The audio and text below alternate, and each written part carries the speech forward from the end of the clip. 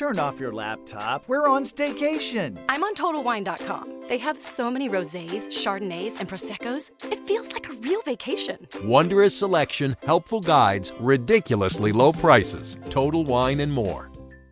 Turn off your laptop. We're on staycation. I'm on TotalWine.com. They have so many rosés, Chardonnays, and Prosecco's. It feels like a real vacation. Wondrous selection, helpful guides, ridiculously low prices. Total Wine and more.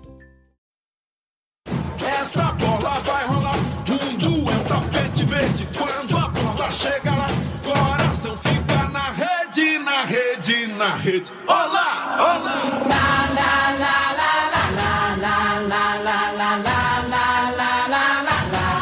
La la la la la la la la la la la la la la la. How dare you? Lego. No Lego here, it's the Day Trippers.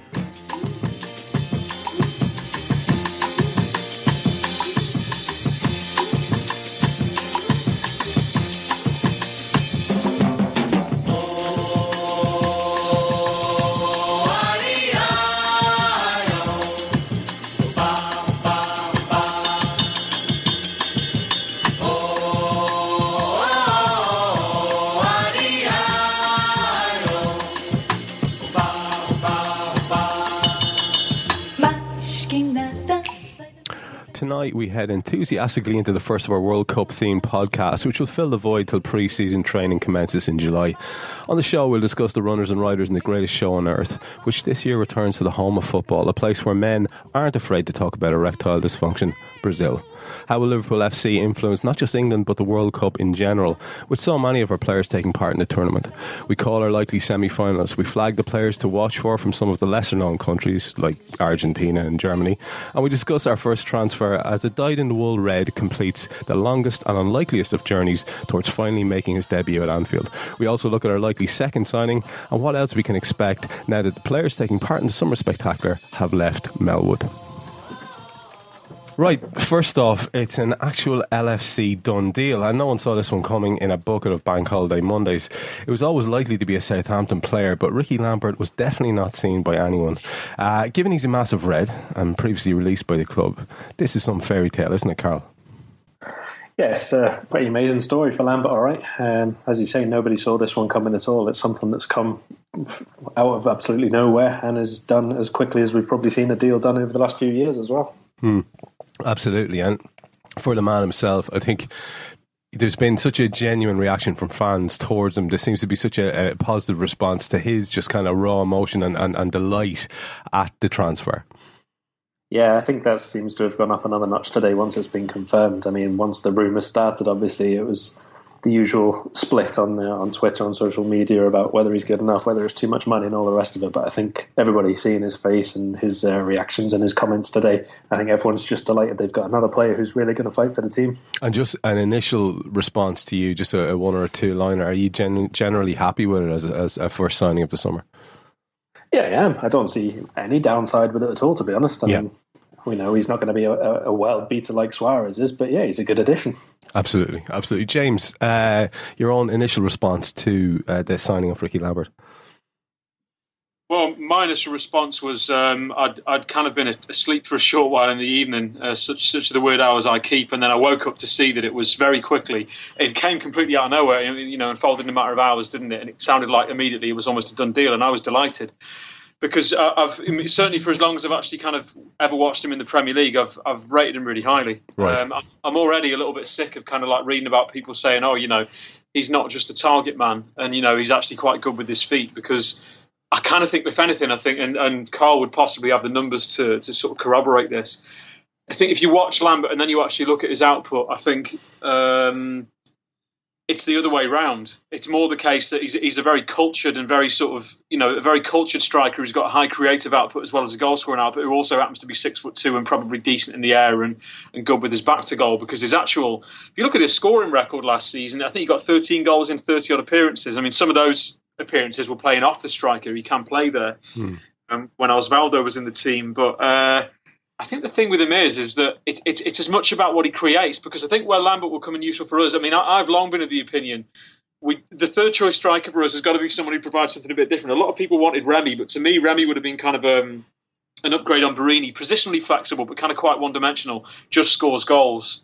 And that's fair enough, but I think in the case of Lambert, you're paying £4 million and 30 grand a week. We don't lose anything if he doesn't turn out to kind of like quite be able to make the step up. But it won't be for the want of trying, because it's his dream come true, and that itself could be a good thing for the squad, because you're not going to get someone like, if we'd gone and got Bonnie, who I quite rated. He might have not been too happy about not starting 30, 40 games a season. And then the other thing as well I was going to say with Lambert is basically that I felt we needed something different, and what Lambert will actually provide is just the space he will create for people. And if you look at his output for kind of key passes and that kind of thing and chance creation, that it's outstanding. Now he's normally going to have one of Suarez and Sturridge playing up there, so that's either the first, probably the best striker in the league, and maybe even the third best striker in the league alongside him. Then Sterling, who gets quite a few goals now. Then Henderson, who's got the potential to add that to his game. Potentially, if we bring in Lallana from Southampton as well, there's another player that's got a decent goal record. So I think it makes a lot of sense in that he does offer something different, but not so much as a pure kind of battering ram, as a kind of a player that just creates very, very well in the final third. Absolutely. Neil, yourself, just to get your own immediate feedback to it, is it a transfer that you're happy with? And what do you see that this guy's going to add to the team? Well, I suppose just to carry on from what Carl was saying, what James was saying, the first thing that springs to mind with me is versatility. He seems to be Rodgers' first port of call in any transfer. He seems to want versatility with all his signings. I suppose the most refreshing thing about it in relation to transfers and the way football has gone, there was no mention, from Ricky Lambert's side, there was no mention of money or transfer fee or wages or anything like that. He just wanted to sign for Liverpool. There was no uncertainty whatsoever involved, and I suppose the rate that the transfer happened is testament to that. And for me, it's very refreshing to see someone that genuinely wants to play for Liverpool. And finances were second, which is, I'd say is nearly it's probably a once off now. It's very rare anyway. Absolutely. Yeah. Phil, your own initial response, and maybe you could lead us into talking about the player himself, the fact that he's not a traditional target man, despite the fact that that's the impression that's out there among some people, and that he is a man of some considerable quality for the price we're getting. Yeah, look, £4 million, a guy who's scored 28 goals in his last 2 seasons in the Premiership. Who's going to come and knows himself arriving that the men in front of him are Sturridge and Suarez. He's not going to expect to demand the first team place as he comes in the door. But what he's going to give is I keep thinking back. I keep thinking to the Bellamy transfer when Kenny was in.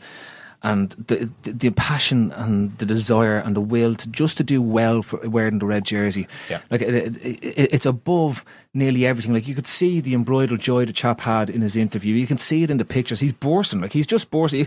Even the one where Sky Sports caught him at the airport and he couldn't talk about it, right? And you could just see like he was rubbing the face. He was rubbing. He wanted to tell the world how much this, how brilliant this was. And as a story, I was saying to my missus who absolutely despises football and couldn't care less, right? And I was explaining to her, like, this fella, was released when he was 17 by Liverpool. He spent 15 years more or less trying to get back to the top level, managed to get there with Southampton, and has now come back to the club that he supported as a boy and still supports as such. It's still a massive red. I said all that's missing now is the penalty to win the Champions League final in extra time next year in Berlin, because in reality, this is the type of fairy tale film plot that you'd have. It's been down in the dumps and then suddenly working your way back right to the top. It's got everything that you'd need to actually make a great film out of it. The player himself, James has covered most of it. Look, he's not a traditional target man. He looks like a traditional target man, but there's more to him than just that. And the one credit to him is every time he's gone up a league or stepped up to a different team or a better team that he'd seen, he's progressed as a player. Even as he matured in years, he's progressed as a player himself. And he does score goals. And anyone, like, we're going to have 48 odd games next season between Champions League and between the league itself and various cup matches, and we're going to need fellas who can come in for league matches, who can cover when, and we know Sturridge is a bit tender when it comes to injuries and picks them up and will miss 10-12 games over the course of next season, and we need somebody that we can rely on that can come in and score goals and also give us something else when things aren't necessarily going our way in the pitch.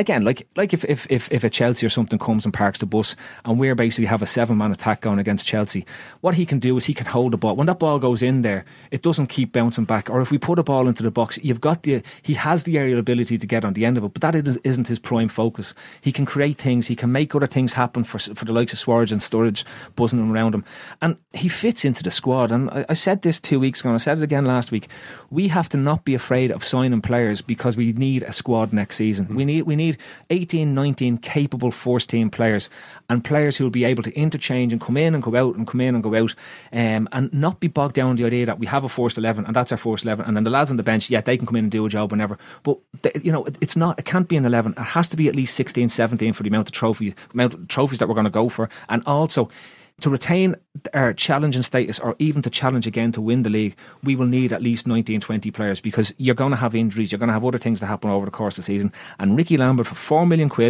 at 32 is a fantastic sign in my book. Yeah, Carl, maybe to finish this out so that we just get a more rounded picture of what we're getting here for our money and into the squad. You're talking about a guy who was with Blackpool, Macclesfield, Stockport, Rochdale, Bristol, up as far as I think 2009 before he moved to Southampton. But his figures since then have been pretty impressive. I mean, this is going to be our third choice striker. But with Daniel Sturridge and his likelihood to be injured, he's going to get a game or two. What kind of stats can you provide for us based on what he's done so far? Well, I mean, the thing with Lambert is that positionally he seems to be. He's quite similar to Daniel Sturridge in a way, in that he does play through the middle and he leads the line and all that, but he'll drop off. He'll drop into the channels. He'll come deep into midfield to pick up the ball. Sturridge does that an awful lot for Liverpool, and that gets overlooked a little bit at times. Where he's different to Sturridge is that Sturridge he'll just move it forward a few yards, or he'll try a dribble and a shot from a long range or whatever it is. Lambert will wait for another player to move in from the flanks or from the second line of attack to take that space that he's left. Yeah. And that's where his creativity comes into play an awful lot. He's a little bit in the way of like a mix of Suarez and Sturridge, obviously not to the levels that those two reached last season, but he's a bit of the two of them. I mean, you look at his chances last season, he created 52 or 54 chances, I think it was, last season, which is somewhere in the middle of Raheem Sterling, Jordan Henderson, if you want to compare it to the Liverpool players. I mean, you add in a third choice forward with better players around him, with better movement. You know, he had the likes of Dani Osvaldo, who didn't really settle last year. Jay Rodriguez went through a 4 or 5 month spell of being very good, but either side of that obviously had his injury and he wasn't quite up on top of his game. He's got better players around him now at Liverpool. So even if he's not going to be playing every single game, he's still going to be creating an awful lot of chances. He's going to have better people around him to play off his through balls, which are very, very good. We talk about him as being a bit of a target man as well, but not just that. Well, Ricky Lambert, in terms of the aerial duels that he won last season, was pretty much exactly the same as Luis Suarez. Whether you want to say that that's a little bit to do with the balls that were coming towards him, or the fact that he was up against defenders who were specifically targeting him because they thought he was very good in the air as well. Obviously, that's a matter of context. Yeah. But he is someone who's going to offer Liverpool the chance to do both of those things. And the other thing is that you say he did play off the front man a couple of times last season, especially when they had, or when they were trying to integrate Osvaldo into the side last season at the beginning. Lambert can play through the middle, obviously in a 1 or a 2 for Liverpool. We could see Suarez and Sturridge flanking him, or he can partner either one of those two. And the idea, really, for a third forward, you would hope anyway, is that to not have Daniel Sturridge injured as much as he was, because we'll be able to take him out, we'll be able to rest him for the last 20 minutes of matches when he's sometimes picked up injuries. Mm-hmm. We'll be able to leave him out for cup games where he's previously played League Cup, Premier League, League Cup, Premier League, and hopefully that extra time to recuperate for Sturridge is going to leave him fit for the big games, for the Champions League and everything else, and we won't have to rely on the third striker as such coming into the team because he has to, but rather because we can change them. Yeah, it's a very, very good point, actually. I suppose moving from someone who's going to be hopefully flexible and in fitting with what Brendan seems to want from players these days, to someone who's a little bit more of a specialist and is being linked very, very heavily with the club, to the point that an awful lot of people are reckoning it's almost a certain type of deal. And that's Mr. Moreno. Neil, have you any information for us on this guy? Well, what I can say about him, is, well, for me, before Liverpool make any defensive signings, the prerequisite for every defender is that you can defend. And he seems to be a very good defender. Of course, we don't see as much as the Spanish League as we do the English League. But however, having said that, he's excellent in possession, he's a great first touch, and he's excellent going forward, and he seems to be a very good defender too. So he seems to have all the ingredients. At 21 though, and for, I suppose it's around 20 million, I think, is a transfer fee, as euros is being talked about. For personally, if you're spending 20 million euros on a defender, I think you should be buying the finished article and not buying potential so much. Now, at 21, he is by no way the finished article, so you're going to have to allow him a betting in period at Liverpool if he does sign, and you're probably going to, and if he doesn't have a good game, I suppose what the feedback might be, or he needs 6 months to settle in, whereas I don't think we haven't the time for anybody to allow them to settle in. So not knowing as much as I'd like to know about him, he seems to certainly have all the ingredients. Been playing at a top club, and Real Madrid seem to be interested as well. So, and Liverpool. So I suppose that speaks volumes in itself. Yeah. Having said that, I prefer us to sign somebody who was better known, not necessarily better known for the sake of it, but somebody who's won championships elsewhere, has been part of a winning team, and knows what it needs in the final stages of the season to get it across the line. Which, from my opinion, fullbacks Glenn Johnson let us down massively towards the end of last season. He's a winner.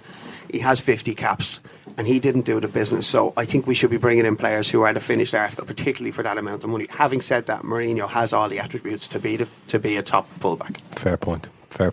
Carl? Yeah, just on that point, I mean, you talk about the finished article, which is fair enough. Everybody wants people who can come in and contribute to the team now, and we do definitely need to improve the team right now from the first game. You're right there. But who? There are not a lot of good attacking left-backs around other than who are already at, say, Real Madrid or Barcelona or whoever. I mean... And he was close to travelling with Spain, wasn't he? I mean, yeah, exactly. Yeah. I mean, he played just the other night against Bolivia, I think it was. And he had a good game. And if not for Azpilicueta having played right and left side this season, I'm pretty sure he would have gone. But now, because he's covering both sides of defence, it's allowed them not to have to take a full 4 fullbacks. But with regards to left backs elsewhere, I mean, or not just left backs, but fullbacks on both sides. We've got one who's supposed to be the complete package already. He's experienced with the international caps, with the name and with the big price tag. And as you say, Glenn Johnson was a load of rubbish last season. Yeah. We can go out and we can buy a name who's won a Premier League title, or in a different league, and they've been around for another 5 years on top of what Moreno's got already. It's not going to make them any better necessarily. There are not that many very, very good ones around. And if you look at the prices that you're being quoted for the likes of Luke Shaw, who obviously is even younger than Moreno, I don't think it's a bad investment at all. And having seen him, quite a lot for Sevilla, obviously this season, I don't really have any doubts about him being worth it over the next 2 or 3 years. I suppose, Carl, my only take on this, and it's rare that this happens, is that you've got the likes of Ashley Cole, who's available on a free transfer, and I think some people will sort of gravitate towards the idea that, where we gain on a transfer fee, you'd happily pay over the wages for someone like Ashley Cole. Now, again, we're back to an issue similar to Sturridge, that if you do go for Ashley Cole, his fitness record hasn't been great over the last 4 or 5 years in terms of missing games, and then you're back to a position where I suppose you're playing John Flanagan out of position. I've had a look at Moreno as well in that way. I think, Neil, now, for me, I think Moreno is more finished in the attacking form of the fullback as opposed to defensive form, and that's the one bit that he'll have to work on when he comes in. And a lot of people are saying potentially it's the way that Seville had set up in terms of how attacking and how high up the pitch he wanted them to play, but that's not unlike what we're talking about, the way Brendan wants his fullbacks to play. And there's a part of me that's thinking that if we bring in Moreno to play on the left hand side and he's going to play as a very attacking fullback, that we're potentially looking at maybe a more defensive right back, so that effectively if you have somebody like Wisdom or Flanagan coming in, they won't bomb on as much down the right hand side of the pitch, and could potentially fill in that gap alongside Gerrard or something, that space when in true transition, because they're not going to be as high up the actual pitch. I do have the same concerns around the transfer fee. The only name that I was thinking that sort of meets the qualifications that Carl was talking about in terms of who's out there that's actually gone now and won a championship and has performed under pressure and in a way has performed where, you know, teams have been suffering with a supposed jinx, is Sequeira at Benfica, who we were linked with previously, and there's talk that the Benfica haven't made a good enough offer to sign Sequeira on a permanent deal. And it was interesting that I saw that link. I think it was linked. I think that story broke in Ebola, the Portuguese newspaper, and it was retweeted, etc. last night when it was floating around. And you just wonder if the rumours then of Moreno potentially going to Real Madrid, because he has. Carl, am I right in thinking he was quoted at one stage that Moreno said that he'd prefer to wait for Real Madrid if there was talk of them actually coming in from? I don't think it was him himself. Right. He's said all along that until the World Cup squad was sorted, he wasn't saying anything about his future one way or the other. That's all he was concentrating on. But yeah, of course, like with Suarez's lawyer and everybody else who wants a bit of money at this time of year, there's been talk from his solicitors and his agents and everything about the bigger money, the bigger clubs. Yeah. Well, so look, in reality, to me, there's only two potential options that are different to Moreno in terms of experience-wise, etc., that's there that we know that are available and that we potentially interested in. The only other name that's been thrown in the ring that would fit the profile, etc., would have been Ricardo Rodriguez at Wolfsburg. But I think you're talking the same money if you had been going in for him at the same time. So to me, it's one or the other. And we've gone for Moreno. They seem to put all the eggs in the basket. If that's the fullback, it's the attacking fullback that we always put with a Brendan Rodgers side, then look, I'm all for it. It says to me that we have money to spend, which is great. And you seem to be talking yourself into a duo of Flannel on his more natural right side and the new kid Moreno and squeezing out Pearl Glen job. That's what you basically... Look, one can always dream. Yeah. Speaking of dreaming, Steve Brown, and welcome to the bunker, brother. Shaqiri. Yeah. Talk to me about Shaqiri. It's my opinion, I know Phil agrees with me, we should be going for Shaqiri ahead of Lallana all day long. The prices that are rumoured to be quoted, and I was looking at Twitter there on the way up, and Southampton now want 30 million for Lallana. Like, we should literally just walk away from that. There shouldn't even be another negotiation. 30 million quid for Lallana is ridiculous. For that money, you'd be looking at someone like Fabregas, not Lallana. But going back to Shaqiri can play both sides, plays number 10. He does it all, and he's been unlucky at Bayern Munich. Like, when he left Basel, there was a lot of talk about where he should go, and I think it was always kind of his dream to go and play with Bayern at that stage, and it just hasn't worked out purely because they've Ribery and Robin playing either side of a number 9.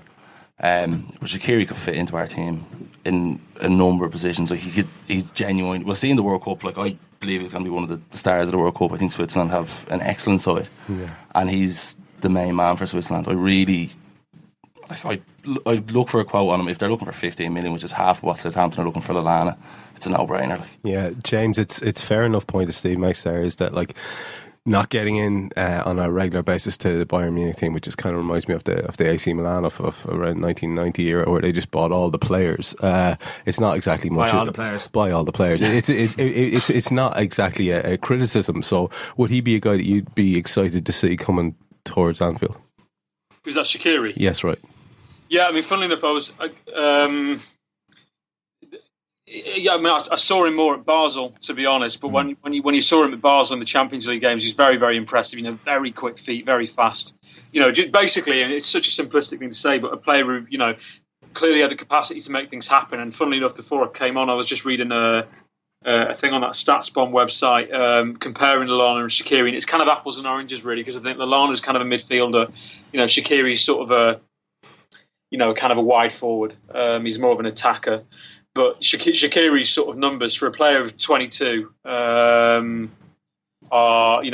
very, very impressive. He's very good at more or less everything in attacking terms. And I think the thing with a player of about that age, and I think, Can or Jan, however you pronounce it, would be another if we got him, and Moreno would be another. They may be big fees to pay, certainly in the case of Moreno, which looks like it may even be the next one that happens. But you're buying players at the age of between 20 and 22. It's a very good age to buy. I mean, we saw this with Henderson. If you're buying a good one, it's great because, if the club's, if the player proves to be very good and the club is actually successful enough otherwise for the player to be happy to stay where they are, you might have them for 10 seasons. And if they're not that, if they're not that great, they've still got a certain amount of resale value. You make a loss, but another club might think, well, look, didn't work out from there, but they proved before they got there that they were decent. You're buying a player at 20 to 22, 23. They've already shown that they can come through possibly the most difficult thing where some players fall by the wayside, which is making the step up from kind of youth level and sort of development level football to senior football. And they've already shown some of what they can do. And what they've shown is what they might be able to do in the future. You're buying them, sometimes for big fees, but you're buying them at an age where the resale value is pretty good, whatever happens. But there's the excitement of what they might go on to do and be capable of, particularly when we've obviously got a manager who's shown himself to be very good at improving young players.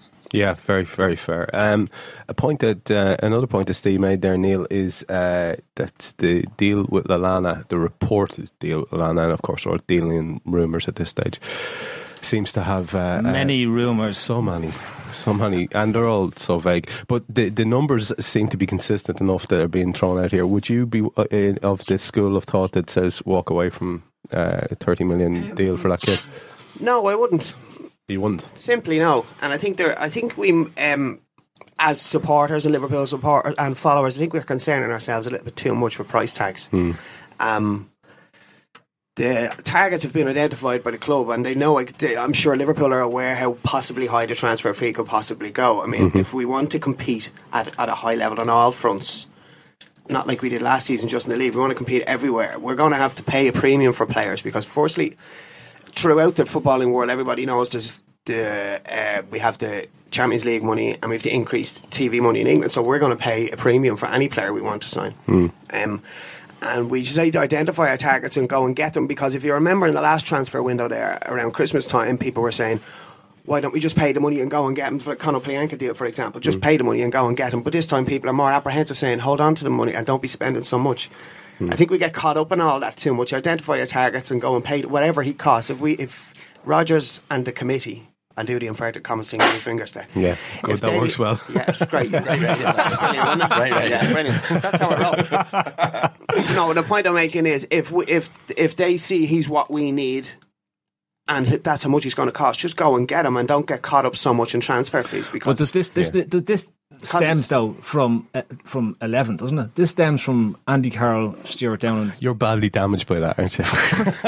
I cannot find a Liverpool fan who's not badly damaged by particularly Stuart Downand. What about the point that Neil's making there about it's not our money? No, the general point is fine, right? Yeah. And I completely agree. If we identify a transfer target and that's who we want, and we go all in, then we have to be prepared to go. But there has to be a cap at some point that, and you'd imagine, and look, we discussed the committee last week, but you're talking about lads who are paid to make these decisions, right? And I don't for one second believe that they will go in and say, right, we're going. It's not like they're bidding for a house and they're getting carried away with the auction here. You know what I mean?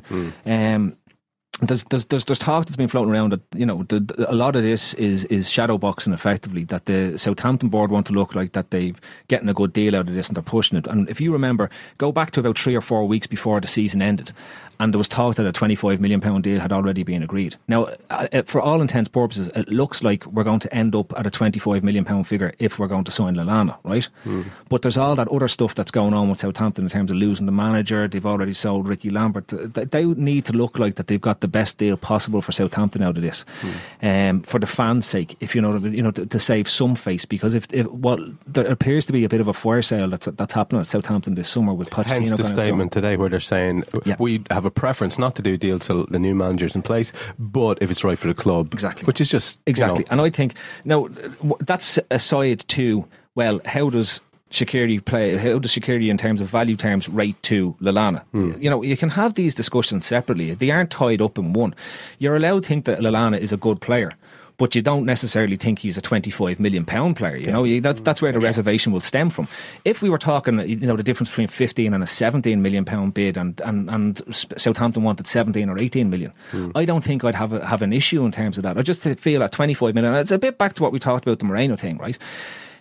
I just think that at 25 million, you should be buying something close to a superstar. Yeah. You know, in world football. For 22.5 million. I know Suarez was a bargain at the time. Yeah, but there was also baggage with Suarez. He did come with big baggage, yeah. Yeah, so I think that's where the apprehension comes from. We're a bit damaged with the Carroll and the Downing thing, right? But look up the M62 to Manchester, right? And look at when they signed Varane, who was a flop for them, right? And it looked like he was a world class player coming into that side. He was at the time. They spunked acres of money on Nani and Anderson when they signed them as well, right? So you'd hardly say now, you know, out of them, Nani's being good at best in his things, but they didn't sign world class players. Nonetheless, Phil, all those players that they did sign for those inflated prices, they did win the league more often than not. Yeah, with them in their squad, I know, so. but that's my general point, Neil. When you get to a stage where you want to challenge for you're fishing in a bigger barrel at this stage, and you're also fishing with heavier line and a bigger rod. Really, you know what I mean? That's a fucking wonderful metaphor. I'm going to finish on that. That is fucking beautiful. I'm so happy with that. Okay, let's move on and talk a little bit about the World Cup, which is basically what's going to be driving us through the next few weeks while we're waiting for our pre-season to start. Carl, Brazil, home of football, 5 times World Cup winners. This tournament's probably likely to go right off for a number of reasons, isn't it? Yeah, I think ever since it was announced that Brazil were going to hold it this time, I think everyone's been waiting for it and looking forward to it. Certainly every single player that you hear do an interview says, oh, you know, playing in Brazil of all places, this is the one we want to take part in. Yeah. So with that and the football, and then you've got the backdrop of obviously a bit of social unrest around the place as well. It's just this, you can't miss any of it. I mean, really, the football, everything that goes around it, the stadiums, the nonsense of FIFA, the whole lot of it combined is going to be amazing. Yeah, and even the downside, as it seems at the moment, compared to the potential absolute clusterfucks that are ahead of us in the next 2 World Cups, the way they've lined them up at the moment, people are going to absolutely savour this, aren't they? It being in a proper football nation and full, for the most part, of people who really want to see the teams play.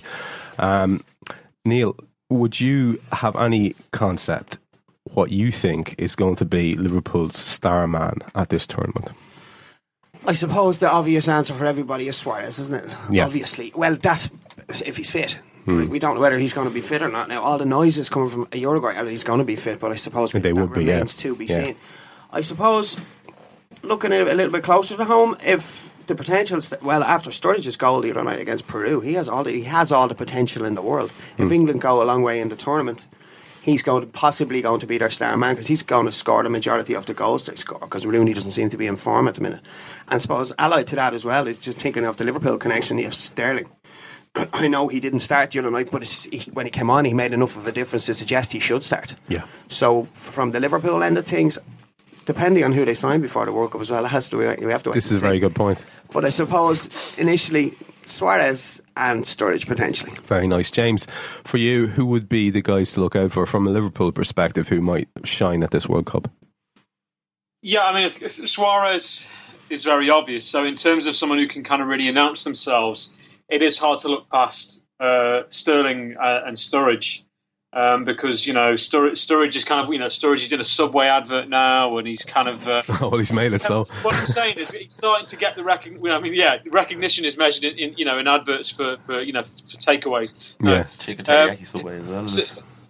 Sturridge, he's starting to kind of be recognised as kind of the main man now. He's England's number 9, isn't he? Yeah. And it comes at a time where Rooney's being looked at going into a tournament with a sort of a sense of, well, if Rooney doesn't do it at this international tournament, he'll never have done it at one since he was 18. And, you know, people are even asking, is it worth building the team around Rooney? Because you kind of have to do that if you're going to play both Rooney and Sturridge. You have to kind of build it around Rooney. Is it worth doing that when the guy's not performed at the tournament? Okay, injuries, but a lot of the time, the reason he's not been fit for the tournaments is because he's not the greatest athlete or the greatest professional when it comes to getting over those injuries. So you wonder.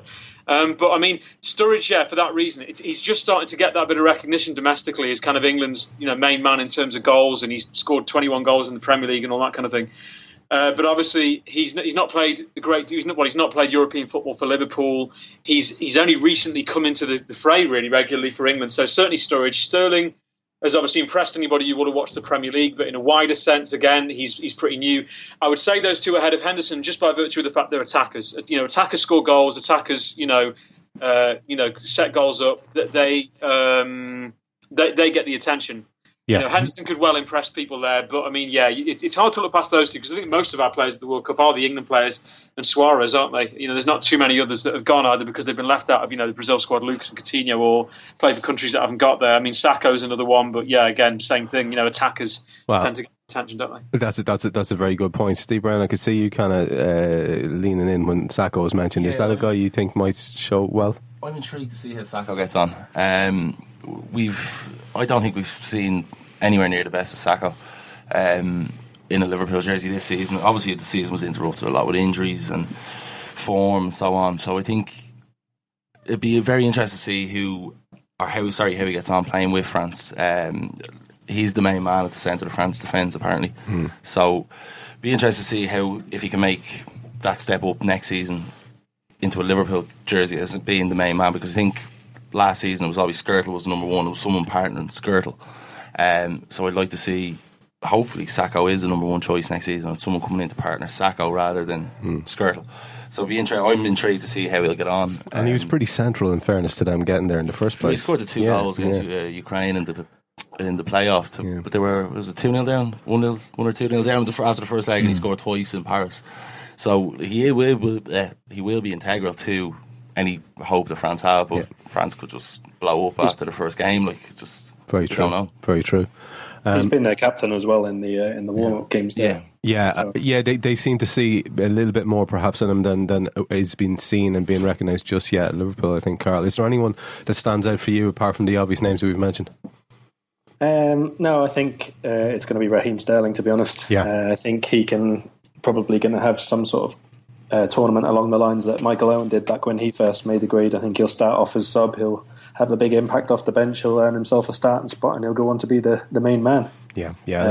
Whether that means England actually do anything or not remains to be seen, but if they do, it's on account of us having all the players, then there's a good chance that someone from Liverpool will do well. Liverpool are going to win the World Cup. On Sterling, the one thing that Sterling has going into this is that he did play in the Under-17 World Cup in Mexico a couple of years back, so he's used to. He'd be more like he's played in this type of temperature zone in tournament football, and he set that tournament alight as well. He was England's top player in that actual tournament. So for me, like he's already got the grounding and the training to come in and take the world stage in this type of tournament format. Sakho, I think like again, Sakho plays the way he naturally plays when he was at PSG in terms of he's aggressive in his attacking, and funnily enough, I think France are potential dark horses because they've a decent enough defence, they've got a strong midfield, and if Benzema is on fire, he can score goals. The problem you have is that they've suffered with infighting, as we know, through the things, and I don't know. It's looking at it. There's plenty of potential stars in the England team who are Liverpool players. Gerrard going into his final tournament could set the world afire in the same way Pirlo did in the European Championships. This is his last chance in a real sense to do something here and make his mark as England captain going into this. Well, look, you've already sort of half done a sneaky segue into the next bit, so let's leave Hodgie's Ingerpool to one side there and let's move on to Ingerpoolton, who you think might be South Ingerpoolton. You've mentioned France there as a potential dark horse. Outside of the obvious ones, I think everyone's predicting Brazil, Argentina, Germany, Spain for the last four. Who do you see? If you go on the likelihood of how many European teams have managed to win a World Cup outside of Europe? Yeah, right. The whole thing is that it's against a European team winning this actual tournament. Just the history and the stats and all back it up. So then you're looking at, okay, who's likely to win it out of South America if it's not Argentina or Brazil? And arguably Colombia are the best positioned team of all the South American teams outside the big two. They've got a reasonably good defence. They've got your Juan Fernando Quintero, the kid who's expected to set the world alight. They've also got James Rodriguez, who hasn't had a great season at Monaco this year, but he had played incredibly well for Porto beforehand and done well.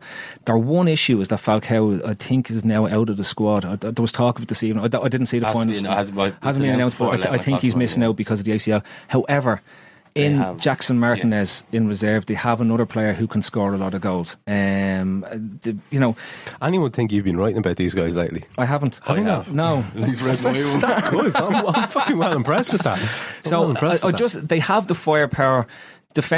Look, I think every team in this tournament, bar Italy, are questionable defensively. So I think it's gonna boil down to, can a European team overcome the odds and actually go on to lift the trophy? Outside of that, it's down to those three, in my opinion. Okay, Steve, you're a man who loves the World Cup as well. Tell me things about dark horses and potentials. Colombia are my dark horse for. I've been looking at it for a couple of weeks now. It all depends. Like, it actually doesn't depend as much on Falcao. People seem to think if Falcao doesn't play, we just did this. Yeah, I know, because I read my piece and fucking wrote around it. Read your piece. You're looking at his piece. I'm looking at his piece again.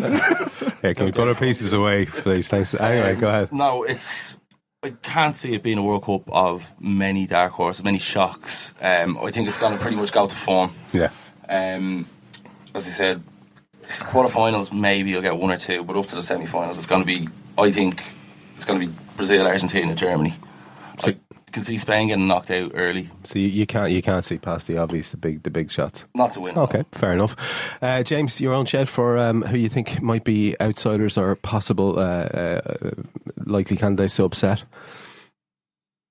I think Steve said it well. Really, it doesn't really look like much of a tournament for the dark horse, because I think anyone in Europe who's not considered, sort of strong enough to be going there as one of the favourites anyway, is probably going to have that slight disadvantage of playing in South America, and depending on where the fixtures fall, altitude, heat and all that kind of thing. But I think the other factor is that the other kind of factor is that I think two of the teams that a lot of people would look at as well, they've got really good squads on paper, are Colombia and Belgium. Well, neither have been to a World Cup in a long time. I think I don't know if I'm right in saying, I think Belgium were at 2002, weren't they? Yeah. I think Colombia haven't been there since '98. So you've got generations of players who've not been to World Cups, and I just wonder whether that kind of might make it a bit more difficult for them to actually really put something together. Then again, that might have been said about Turkey in 2002 and they got to the semi-finals then, and so did South Korea, but then that was just a very, very weird tournament anyway. Yeah. But I mean, I think Argentina look a good bet, because I think, a lot of pressure on Brazil, whether the adverse atmosphere with some of the political stuff might not be the best thing for them. I'm not sure. Probably won't filter into the stadium, but Tim Vickery, who's would have his finger on the pulse with South American football, always gives the impression that they will be quite a fickle crowd. And this isn't, on paper, the most outstandingly talented Brazil team. It's probably be a bit of a crushing machine, really. Yeah. And I think they could, depending. I mean, to be honest, if you're Brazil, you might be hoping for the fact that Spain struggle in their group, because you could end up, struggle to the extent that they end up in a shock knockout, because that would be a difficult opponent to play. Then again, they battered Spain in the Confederations Cup, didn't they? So Argentina, I think, would be one, because Messi had a big mid-season break. There's not the kind of the Tevez-Messi dynamic there, those two not really working that well together. They've got a very good team on paper, if not as good defensively at the other end. You just wonder, and I think that their potential run is a bit more favourable. You wonder whether it's Messi's never really done it for Argentina the same as he has for Barcelona. Yeah, it might be the time. You wonder whether it might be the time, but dark horses, it's hard to see, I think. Yeah, I'd have to roll in behind you there. I think I'd have a strong fancy for Argentina myself. Carl, finish us out with your thoughts about who you think might be possible dark horses, and then if you might move on to who you think might be some surprise players of the tournament outside of Liverpool connections altogether. All right, well, I mean, dark horses, we've well covered that. I think Colombia are probably the only, not one of the first four favourites who have reasonably got a good chance. Yeah. I don't think people like Holland are even going to get past their group, to be honest. I think Chile will probably get through there ahead of them. Spain, I don't think Spain will go out maybe as early as was saying here, but I do think Germany might do that. I can see Germany not doing as well as everybody thinks they're going to do at all, to be honest. Right. The Interesting. fixtures are very bad for Germany, aren't they? I think the fixtures that they're playing in difficult climates, I think, a lot, aren't they? Yeah, they're struggling with the squad as well, aren't they, Carl? Like, if you look at Kadira, who you'd imagine would have started, he made the squad. I know he made the squad, but like he's not back to form. He's not fully fit at all. Yeah. So moving along then, Carl, who's going to be possible Poborskis or Salif Jays of this tournament, fellas. They're going to make a breakthrough and get a big move, and then possibly not be very good. Well, I mean, you think that by now most teams know all the players who are going there. Maybe apart from a few, I don't know, from Algeria or whoever it might be, Iran. But there's definitely a lot of players around who normal fans might not have seen enough or to know who they're going to be, and then they get their transfer move afterwards. You look at people like Kolasinac, the left back from Bosnia-Herzegovina. I think Bosnia probably go through, actually, and it's their first World Cup, but I do really like their squad. It's very compact, and it's been pretty much the same people all the way through, and everybody's obviously very behind the nation at the moment.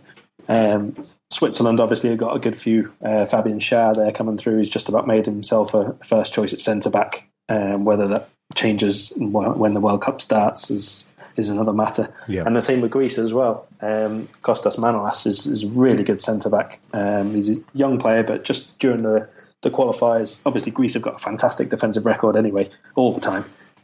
But he came in and he really looked the part, to be honest. Carl, I'd sorry to interrupt you, mate, but I'm wondering here because Phil's taken my Panini sticker album, so I can't actually do my research here live as we speak. But did Papadopoulos make the squad? He didn't. No. Okay, right. Socrates will be the other starter, you would think, but he also picked up a knock. I think he's been named in the squad anyway, but I may have to wait and see if he's fit to start. Okay, cheers. Neil, finish us out with this in terms of players you think might break through this tournament, or just at least be the star men. Well, I think maybe it seemed a little bit obvious to some, but Rice from Borussia Dortmund, I think has the potential to be one of the best players in the world. He might break through similar to Ozil did in the last major championships. The last World Cup. Although he is playing for one of the leading lights in Europe, I think if he does have the competition I expect him to have, there could be a bidding war towards the end of it, and the fee could go anywhere up, maybe as much, because he seems to have all the attributes, and maybe a little bit more than Gareth Bale has, in my opinion. So I can see his fee going sky high. So Dortmund certainly aren't going to sell him before the competition because he has the potential to be the best player there, in my opinion. So Marco Reus fee. Okay, Steve. Depending on how France do with Paul Pogba. Okay. I think Pogba is. He's a young Yaya Toure. He's that good. Yeah. I've been watching for Juventus this season. The kid has everything. He can pass, tackle, score goals from everywhere. He will, if France hold things together and don't kill each other. I think Pogba could be the star of the World Cup. Okay, very interesting. What about yourself, Phil? I know we've moved past the dark horses. I think Russia are going to do well in this tournament, right? And I think because of it, I think the likes of Zagoev is going to light up a thing. If you remember the last Euros, the Russians were they were very unfortunate in front of goal. They were making acres of chances, but they weren't taking any. They should have easily gone through and done more in the actual tournament itself. And I'm just looking at it now, saying, they have a decent goalkeeper, go back four, decent midfield, and again, the issues possibly is up front, whether Kershikov is going to score enough goals for them or Kokorin is going to come in and light up the tournament. The group that they're in is eminently qualifiable. They're in with South Korea, Belgium and Algeria, and you'd imagine themselves and Belgium will come out of it, right? And generally it's a team that that has the basics that's there. I think teams with strong defences in this World Cup are going to do very well, because there's so many teams who are going to open themselves up to quick transitional play, and it'll be just someone that's able to withstand the barrage and then break quickly and score. And that's why the likes of Belgium with Hazard and the other players that they're like Lukaku in terms of the power and the pace, and they've got one of the best goalkeepers in the world. You look at the defenders and it's strong throughout. Similarly, Switzerland, I know Stephen touched on it as well. I'm looking at Granit Xhaka. I'm looking at they've got Berami there. They've Inler as well. They've a strong midfield. I think this could be the World Cup of midfielders as opposed to centre forwards. I'll go back to remember the year that Cannavaro won the Player of the Tournament, and it was 6. It was 6, yeah, and it was like it was the first time I think a defender had won Best Player of the Tournament. I think this could very well be a midfielder, because if you look at the way football has developed over the last 6-7 years, the all-action midfielder has sort of made a comeback. When we look at Henderson in terms of how he plays for us, we've talked about Pogba there. He goes box to box, sitting alongside Pirlo when he's playing for Juventus. It's definitely, to me, it's just, I'm looking at a midfielder more so than a centre forward or a number 10 who's potentially going to light it up. For me, Pogba's a good shout. Vidal, Chile. If Chile get out of the group, I know everyone knows Vidal, from Juventus, but he has the skill set to light up this World Cup as well. And it's those type of midfielders that I'm looking at that could potentially be the sort of the newly found superstars as such. And that's why looking at, I suppose I've said Zagoyev at Russia, but that was going more so for the traditional number 10 and playmaker who will do something there. Excellent. Right. Last part of our pod, as ever, is devoted to the mented world of listeners' questions. So let's get the ball rolling with a query from Paul Bowler. And Paul wonders, Carl, how will England winning the World Cup affect your life? It's going to make me considerably poorer because I've promised people that I'll fly back to England if England do get to the World Cup final. Ah, right. Work-wise, I'm hoping that I'd be able to pick up a bit more work than I got at the minute, and other than that, it would make me very, very drunk in the big party afterwards. Well, that's very, very true. James, yourself, how would it affect you? It would probably mean a lot more retweets for a kind of a rehash of the Hodgie Photoshop with because obviously the album I've got it on is called Heroes, so it'd be perfect. I mean, I should have got off my arse and got it on Billboard in advance of the tournament anyway, but I didn't. So yeah. So hopefully Hodgie's about for the next Euros, so that I can just do it then and get my act together. I love the way you're hanging out for that. It'd be good fun, but I mean, wouldn't change my life. Okay. On a related topic, Phil Casey, Darren Pritchard asks. And I've heard some stories about you, and this makes me wonder. If England win the World Cup and they erect a statue of the Hodge, how long will it be before that statue is destroyed? I'm speaking to a man who's possibly attempted some Hodge damage in the past. Is the statue of Why the Redeemer not still standing on the White Cliffs of Dover, isn't it? I hope that's gone. It's a serious question. Do you think I'd love them to fly that statue out and stick it beside Christ the Redeemer and bring it home for the World Cup? That to me would make the World Cup. Jesus and Roy, best of buds. It'd be wonderful. I don't know. I think in the same way the car would get a flight home to England, I'd personally get a flight over to England to take the statue down. Just to do it. Bring it home with me. Yeah, I have to say I'd be motivated very similarly. Would he get a statue? Fucking Christ, they're too right. No, they'd put him in Buckingham Palace, surely, wouldn't they? And fuck the Queen out. Honestly, if they won the World Cup, of course they will. Yeah? Yeah, he'd get an eye hug. Who's next in line? Willie, is it? Willie, you're not getting in here. Hodgie's in there. When he could go and do the tour, you see him peeking out the curtains. Oh, Jesus. Steve Brown, Dave Thomas, a regular tripper. Can we not tripper. do that even if he doesn't win the World Cup? You just stick him on the top of it on the flagpole. Let's just do that anyway. It'd be wonderful, wouldn't it? Hodgie and Bookhouse. Yeah, it'd be the right statesman for it. A tabloid, no, not a tabloid, a broadsheet king. Broadsheet king in a tabloid world. Yeah. Neil, there's a question in from Flats here, and Flats says you're on a desert island. We always have a desert island question, and you're with Jose Mourinho and Rio Ferdinand. Who do you kill and eat first? It's an interesting question, I suppose, isn't it? But I suppose, right, if you're really to... Well, Ferdinand probably tastes a bit like duck. Think about it deeply, right? I wouldn't eat Ferdinand first because, you know the way cows have to be checked for angel dust and possible drugs putting into the cows for growth enhancement. Yeah. So you couldn't eat Rio because he is potentially have taken some of them because he was very close to a drug scandal there not so long ago. Right. So I definitely wouldn't eat Rio because he probably... just wouldn't eat him anyway. Stay with him. And I would eat Mourinho, and the reason I would eat him was because he looks a little bit like a dry-aged steak. Right. You know what I mean? I see where you're going. Kind of darker on the outside, but kind of and red on the inside. Yeah, I'd say he'd be nice. Really? Yeah.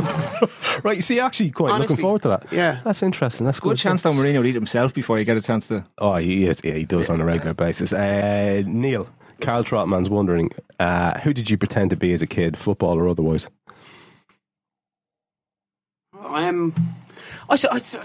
Jackie Jakanowski. What? He used to play up front for Celtic. Oh, yeah. A long time ago. That was your go-to guy? I don't know why, I just did. Yeah. Maybe it's because I had a Celtic jersey with his name on the back of it. Oh, yeah, fair enough. That was all I had as well. I had to wear that every day, so I couldn't pretend to be anyone else. Fucking hell. Him and Ian Beale. Carl, if they were real... Oh, sorry, actually, a different one here. This is from Proper Pren on Twitter, and she wonders, if you could run someone's Twitter account for a day, who would it be? Right, I'm going to mess with the whole of Liverpool sides of Twitter. I'm going to take over Dave Hendrick's Twitter profile, and I'm going to agree with everything everybody says.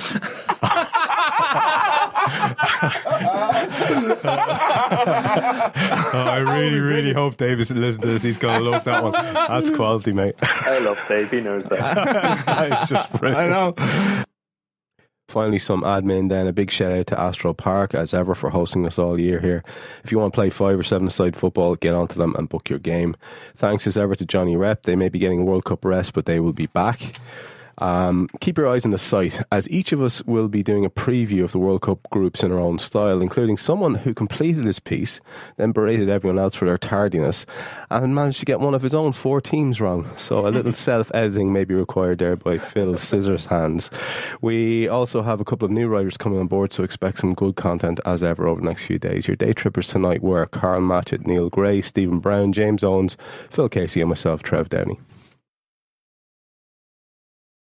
Okay, parachutes ready. Boy, the things I go through to get auto loan rates as low as 0.99% APR for 60 months on new vehicles with PenFed. You are aware that you don't have to be a military member to save hundreds on your auto loan, aren't you? Anyone can join PenFed. As someone terrified of heights, I probably should have looked into that. Probably. Drop me off at the shore. PenFed Credit Union. Visit PenFed.org/autos or call 1-800-247-5626. Advertised rates available through the PenFed car buying service. To receive any advertised product, you must become a member of PenFed, insured by NCUA. Ese último McNugget me toca a mí porque soy la mayor. ¿Y eso qué tiene que ver? Los mayores se respetan. Eso no existe, ¿cierto, mamá? Ya, quédense tranquilas. Aquí hay otra cajita de McNuggets. Respeto, ¿viste? No hay rivalidad cuando hay McNuggets deal. Hay un deal para cada salida familiar en McDonald's. Compra uno de tus favoritos, como unos McNuggets de 10 piezas, una Big Mac, una Quarter Pounder with cheese o un Filet-O-Fish y te llevas otro por $1. Por tiempo limitado, precios y participación pueden variar. Válido para un producto de igual o menor valor.